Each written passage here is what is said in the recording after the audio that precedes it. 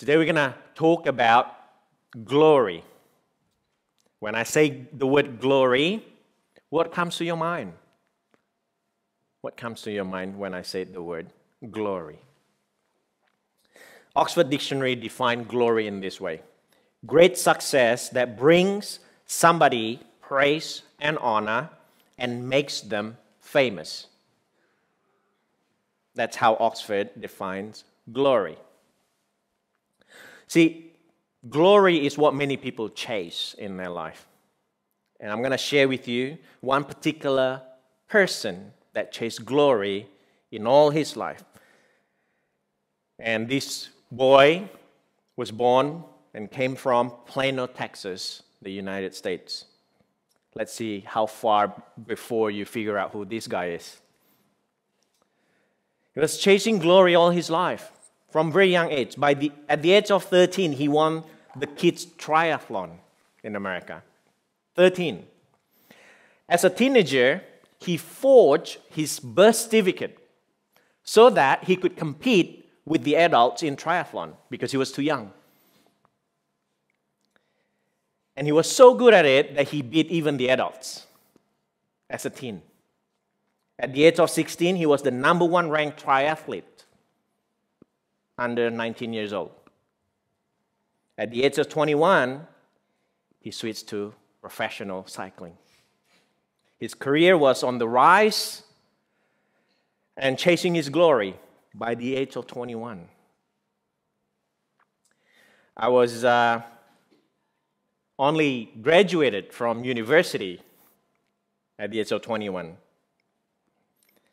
And when all seems going so well for him, at the age of 25, 4 years after he'd gone professional, he was diagnosed with stage 3 advanced testicular cancer in his life. And later, after they operated on that, they found that his cancer had spread to his lymph nodes, lungs, brain, and abdomen. The doctors told him that he had 20% chance of survival, and they're lying because they just want to give him hope. The doctors did not believe that he will survive this because the cancer has advanced and has spread all over his body. But he was so determined, beating all the odds, he survived cancer, and chemotherapy ended December 96. So December 96, last chemo. January 97, a month later, he was back in training camp and riding 100 kilometers. And the following year, in 98, he began competing again. And in 99, he won his first Tour de France. Only 2 years after he returned from cancer. So 99, he won his first Tour de France, and he continued to win them 7 years in a row. And if you don't know, Tour de France, in my opinion, is the greatest sport there is in this world. Why? If you think about the Olympic lasts 2 weeks across multiple disciplines. Tour de France runs for 3 weeks with only 2 days rest in between, over 23 days. So you would ride every day over 3,500 kilometers every day with many steep mountain climbs. And this man won 7 in a row after cancer. And he started a foundation that helps cancer survivors or even those who fighting cancer. During that period, he was accused by many of using drugs, performance-enhancing drugs. They don't believe anyone who could, have gone through so much in life, cancer and all, and not win just one. It's something difficult to do. He won 7 in a row. So he was accused of using performance-enhancing drug that he strongly denied throughout his career. He even counter-sued those who accused of him. He said they smear his name, that kind of stuff. And he make it his mission not only to be the best at his chosen sport, but he make it his mission to destroy the lives of those who accuse him, including his teammates and friends. And he makes sure that happened. And 3 years after retirement, in 2008, he announced, so he retired in 2005 after his 7th Tour de France. And 3 years later, he came out of retirement to compete again professionally. And in 2009, he competed again in Tour de France, and he finished 3rd overall. A few years later, after more and more previous teammates accused him and testified against him for using performance-enhancing drugs, in 2013, he admitted to using drugs. He was stripped of all his 7 titles. And previous business partners, sponsors, one by one, started suing him. In the latest documentary, he was asked, so who sued you after? He said, that's the wrong question. You should have asked, who didn't sue me? And his name is Lance Armstrong. The question is why? Someone obviously talented who won triathlete when he was 13. He was 16, competed with the adults and beat them. Why did he do it? Is the question. Why did he cheat, lie, and destroy many lives? Lives of those who loved him, close to him, have been protecting him. Why did he do that? Why did he make his mission to destroy them? Because he was on a mission, because he was chasing glory. Chasing glory. Before we're quick to judge him, Lance Armstrong, many of us does the same, maybe not in that kind of scale. Perhaps because maybe we are not as talented as Lance Armstrong. But we all do chase glory in life. From when we were very young, looking at my kids right now, children chase glory by seeking praise from their parents. Students seeking glory by seeking praise and approval from their teachers, from very young. And then teenagers, as they grow up, what they chase after now, they chase praise from people that they don't even know from social media. When they wake up, they look for the approval from those who they didn't know in the form of likes on the Instagram and Facebook, TikTok, whatever they use.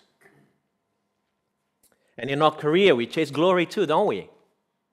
In our businesses, in our professional life, we chase glory. In our relationship, we do chase glory as well. We chase approval, praise from our partner. See, we all chase glory in this life, and that's what we're going to talk about today. And our passage today has something to teach us about this word or term called glory. We have said it last time. John 12 marks the last Passover for Jesus, the final Passover for Jesus. This is the 3rd and final Passover for Jesus. And we look at that over 12 chapters. And from here on, 9 chapters left, it's going to be only a couple of weeks of Jesus' life. And the gospel is going to get more intense, and we are going at a much faster pace. So far, throughout the book of John, what we have seen in terms of glory, Jesus said this. In chapter 2, verse 4, my hour has not yet come, Jesus said. And then in chapter 4, he said, the hour is coming. In chapter 5, he also said, an hour is coming about his glory. He said, it's not yet come. It's coming, it's coming. And then John, the writer, the evangelist who wrote this, also said in chapter 7 and chapter 8, his hour had not yet come. But now in chapter 12, finally, Jesus said in verse 23, the hour has come for the Son of Man to be glorified. So what is so special about glory, we ask, or to be glorified in this case? And why do we dedicate and pursue it with all our might and strength in our life to pursue this thing called glory, praise and honor and fame? We're going to look at under 3 headings this morning. The first one is the King of Glory. the hour of glory, and the cost of glory. So the King of glory, let's look at verse 12 to 15. And let me read it for us again. The next day, the large crowd that had come to the feast heard that Jesus was coming to Jerusalem. So they took branches of palm trees and went out to meet him, crying out, "Hosanna, blessed is he who comes in the name of the Lord, even the King of Israel." And Jesus found a young donkey and sat on it, just as it is written, "Fear not, daughter of Zion, behold, your king is coming, sitting on a donkey's colt." Now, this is a picture, Jesus entering Jerusalem to celebrate the final Passover in his life. They were quoting the people as they shouted, "This is the King, Hosanna, blessed is he who comes in the name of the Lord, the King of Israel." They were quoting Psalm 118. And let me read for us what they are quoting. They're quoting this: "Save us, we pray, O Lord, we pray, give us success. Blessed is he who comes in the name of the Lord. We bless you from the house of the Lord." That's what they were quoting as they lay down the palm branches so that the donkey that Jesus rode were riding on top of the palm branches. They were shouting and they were quoting this. So they're actually crying out for help. They're seeking a king. Have been waiting for a king that had been prophesied a long time ago.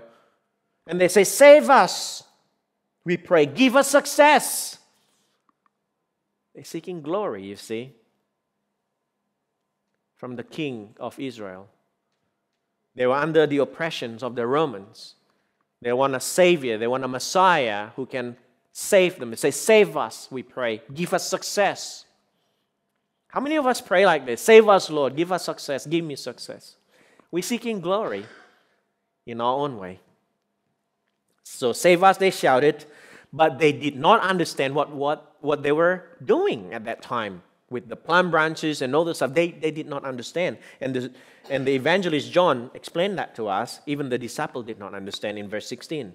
His disciples did not understand these things at first, but when Jesus was glorified, which means when Jesus was crucified, when he was dead and then resurrected, then they understood, right? But when Jesus was glorified, then they remembered these things has been written about him and had been done to him.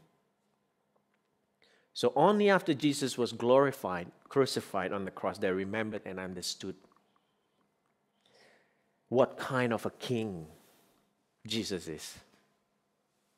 They did not understand when it happened, but looking back, they remembered now what kind of a king Jesus is. Because Jesus is not the same like any other kings of Israel. Unlike other kings, Jesus is the King of glory. He said, "The hour has come when your king will be glorified." He is the King of glory. What does it mean that Jesus is the King of glory? You see, our fear in this life is that we don't matter in this life.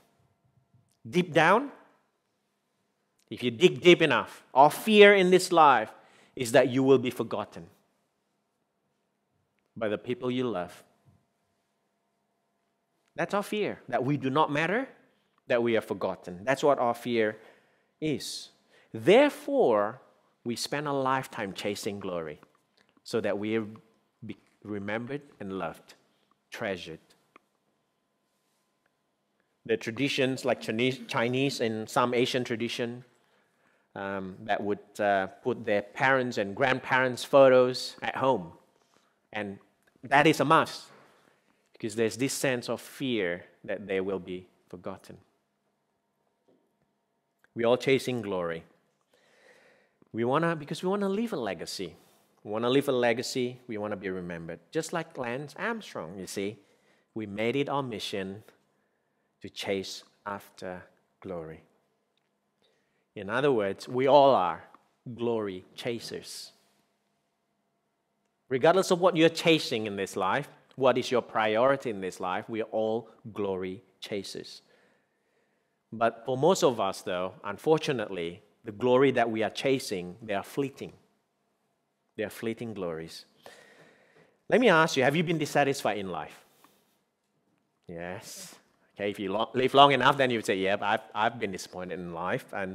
Or if you have felt something missing in your life, even though you've done everything seems to be okay, but you still feel dissatisfaction, that something is missing from your life. The message for us today is this. If that's you, the message for us today is this. Come to Jesus. He is, after all, the King of glory, who could give you the glory that truly matters. You know, we seek something that matters to us, that matters in life, but only Jesus, the King of glory, can give us something that truly matters in life. So Jesus is the King of glory. Second point is that I want to talk about the hour of glory. He said the hour has come. In verse 23, let's look at that again. And Jesus answered them, the hour has come for the Son of Man to be glorified. What does it mean?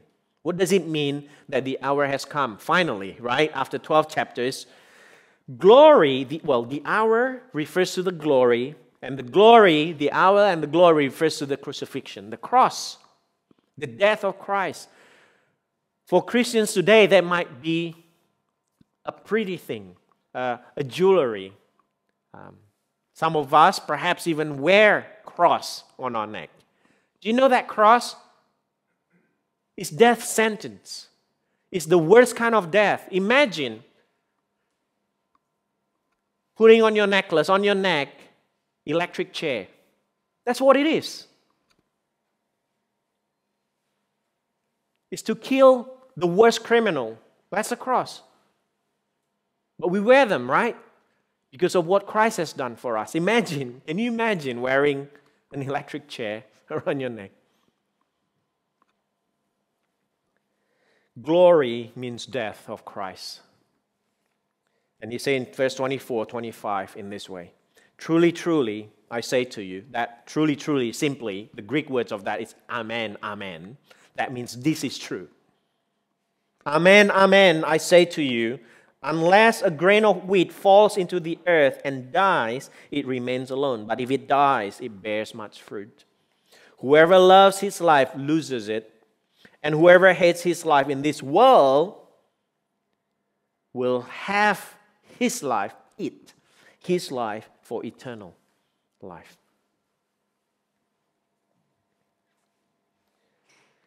So to attain glory, the biblical principle is this. You must lose it.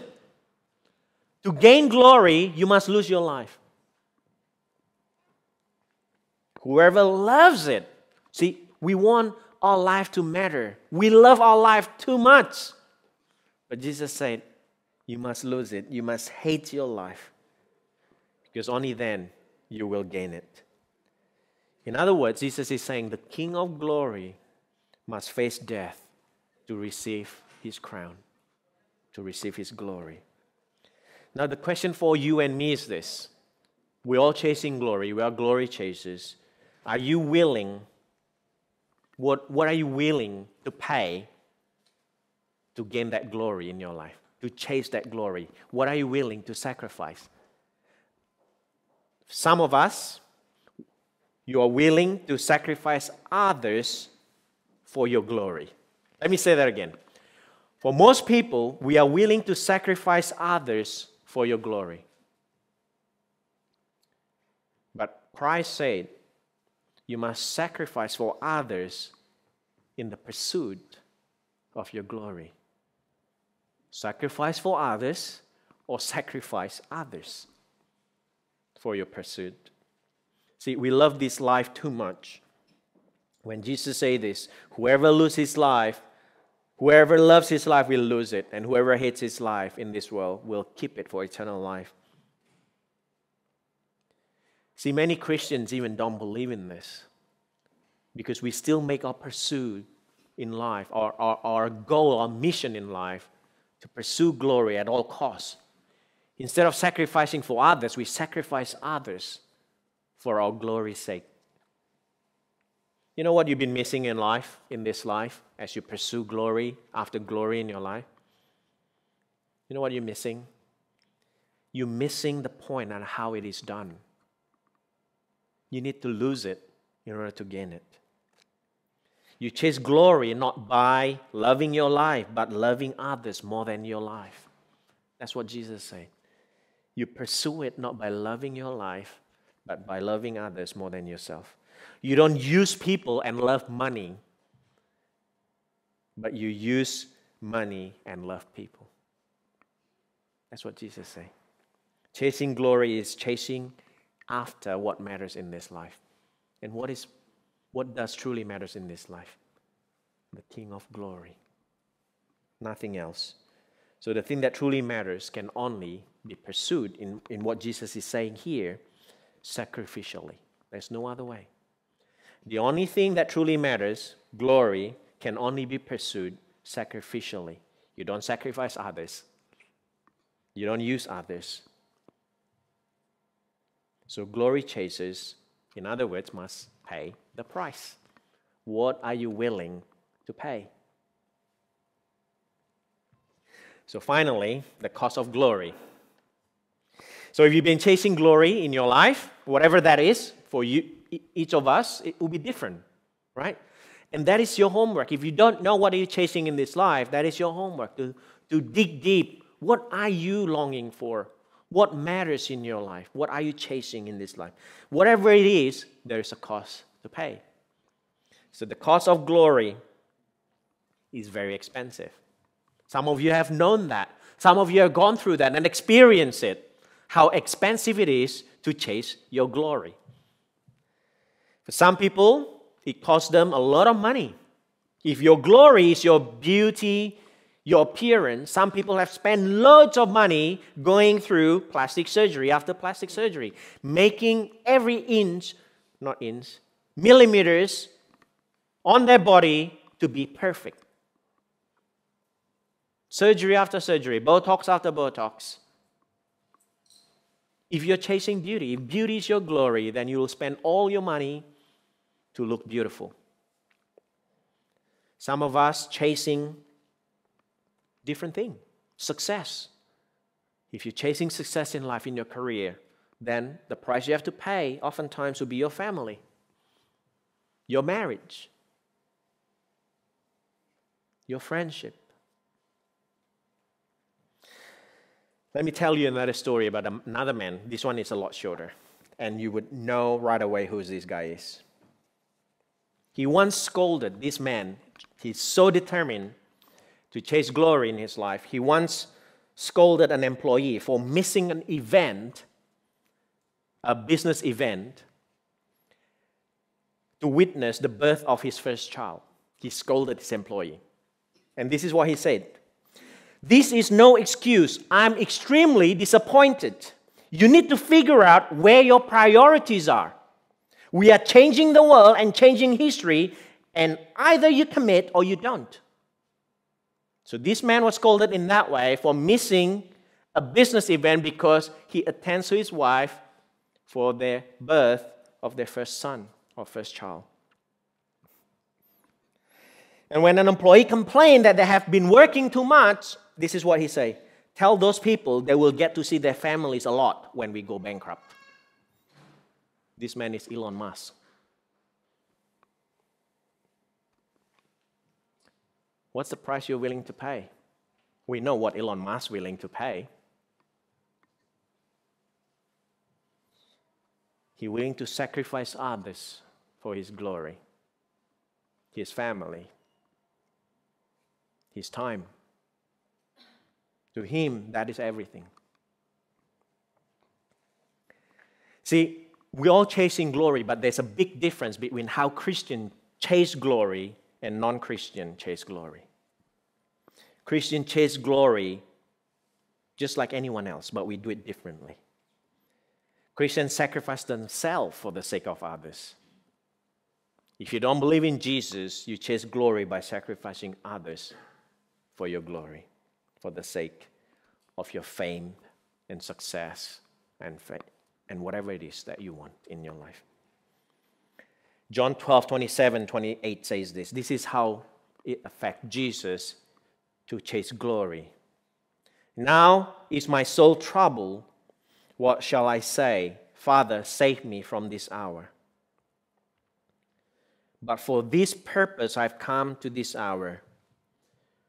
Father, glorify your name. Then a voice came from heaven. I've glorified it, and I will glorify it again. So knowing the time has finally come for Jesus, that he's about to be crucified, he's about to be killed. He knows this. His soul was troubled, the Bible says. But he did not say to God, the Father, his Father, say, get me out of this. He didn't say that, did he? He said, let me read that again in verse 27. Now is my soul troubled, and what shall I say? Should I say, Father, save me from this hour? The answer is no. But for this purpose, he say, I have come to this hour. Unlike the Jews and the crowd, as they greeted Jesus, save us, rescue us. Jesus didn't plead to the Father, save me. Because Jesus said, I know, I have a mission. This is how I'm going to get my glory. For this time, for this hour, I have come. That is to be sacrificed on the cross. That's what Jesus said. For this purpose I have come, to glorify your name. What a king we have. The King of glory. What a king. I hope we all see this. The contrast of Jesus, the King of glory, and any other kings in your life that you have seen. A king who doesn't abuse his power. A king who doesn't use a force. A king who doesn't force you and me to bow down and serve him. Instead, a king who voluntarily gave up his power. Philippians 3 says, he gave up his power, emptied himself of all the glories as he came down from heaven. He voluntarily laid down his life. What kind of a king laid down his life? The great King David, when his armies went out to war, he was standing in his balcony looking at the beautiful lady taking bath or taking shower. That's the great King David. Jesus is a different kind of a king. What a king he is. He laid down his life for his people. A king who didn't chase glory, but gave up his glory. He came down to serve you and me by dying on the cross. And he says this in verse 26, if anyone serves me, he must follow me. Are you a Christian? Do you call yourself a Christian? Jesus said, if you serve me, if you love me, you must follow me.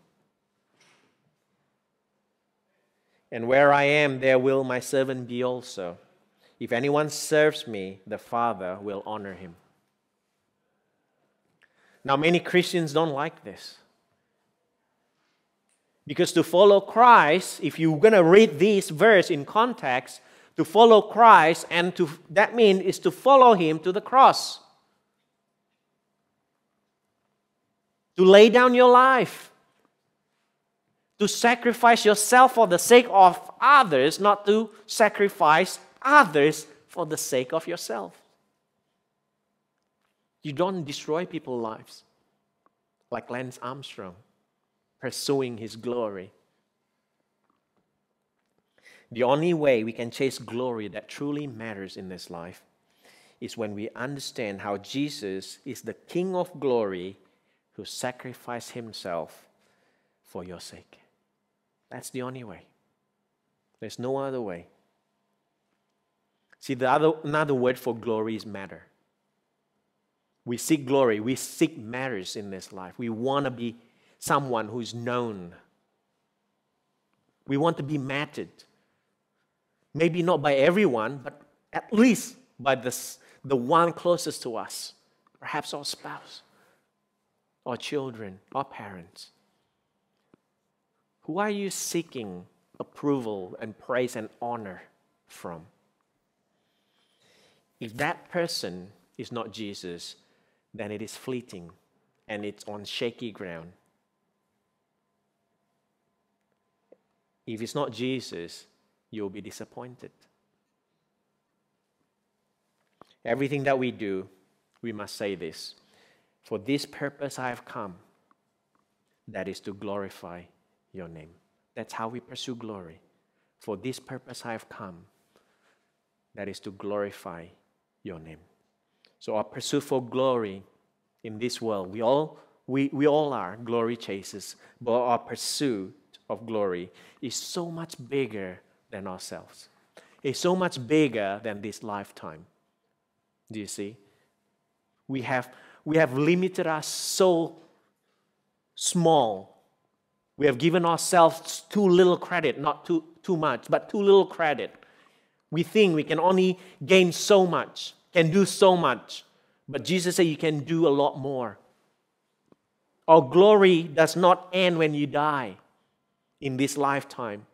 But Jesus created us, God created us for eternal life, forever and ever, not just for 80 years or 100 years. You got to dream bigger. One theologian say a lot of problem with Christianity, with Christians today, is not they are ambitious, but they are too small-minded. We are too small-minded. We are too easily pleased. When we get promotion in this life, we are pleased. When we get praise from our teacher or parents, we are pleased. But Jesus said you ought to aim so much bigger. Aim for the pleasure and the honor and praise from the King of glory who died for you. Aim there. So our pursuit of glory is so much bigger than what you perhaps and I perhaps been chasing all this time. And our pursuit is this, that is to glorify Jesus' name. Are you ready for that? There's a cost to pay. There's a cross to bear. Let us pray.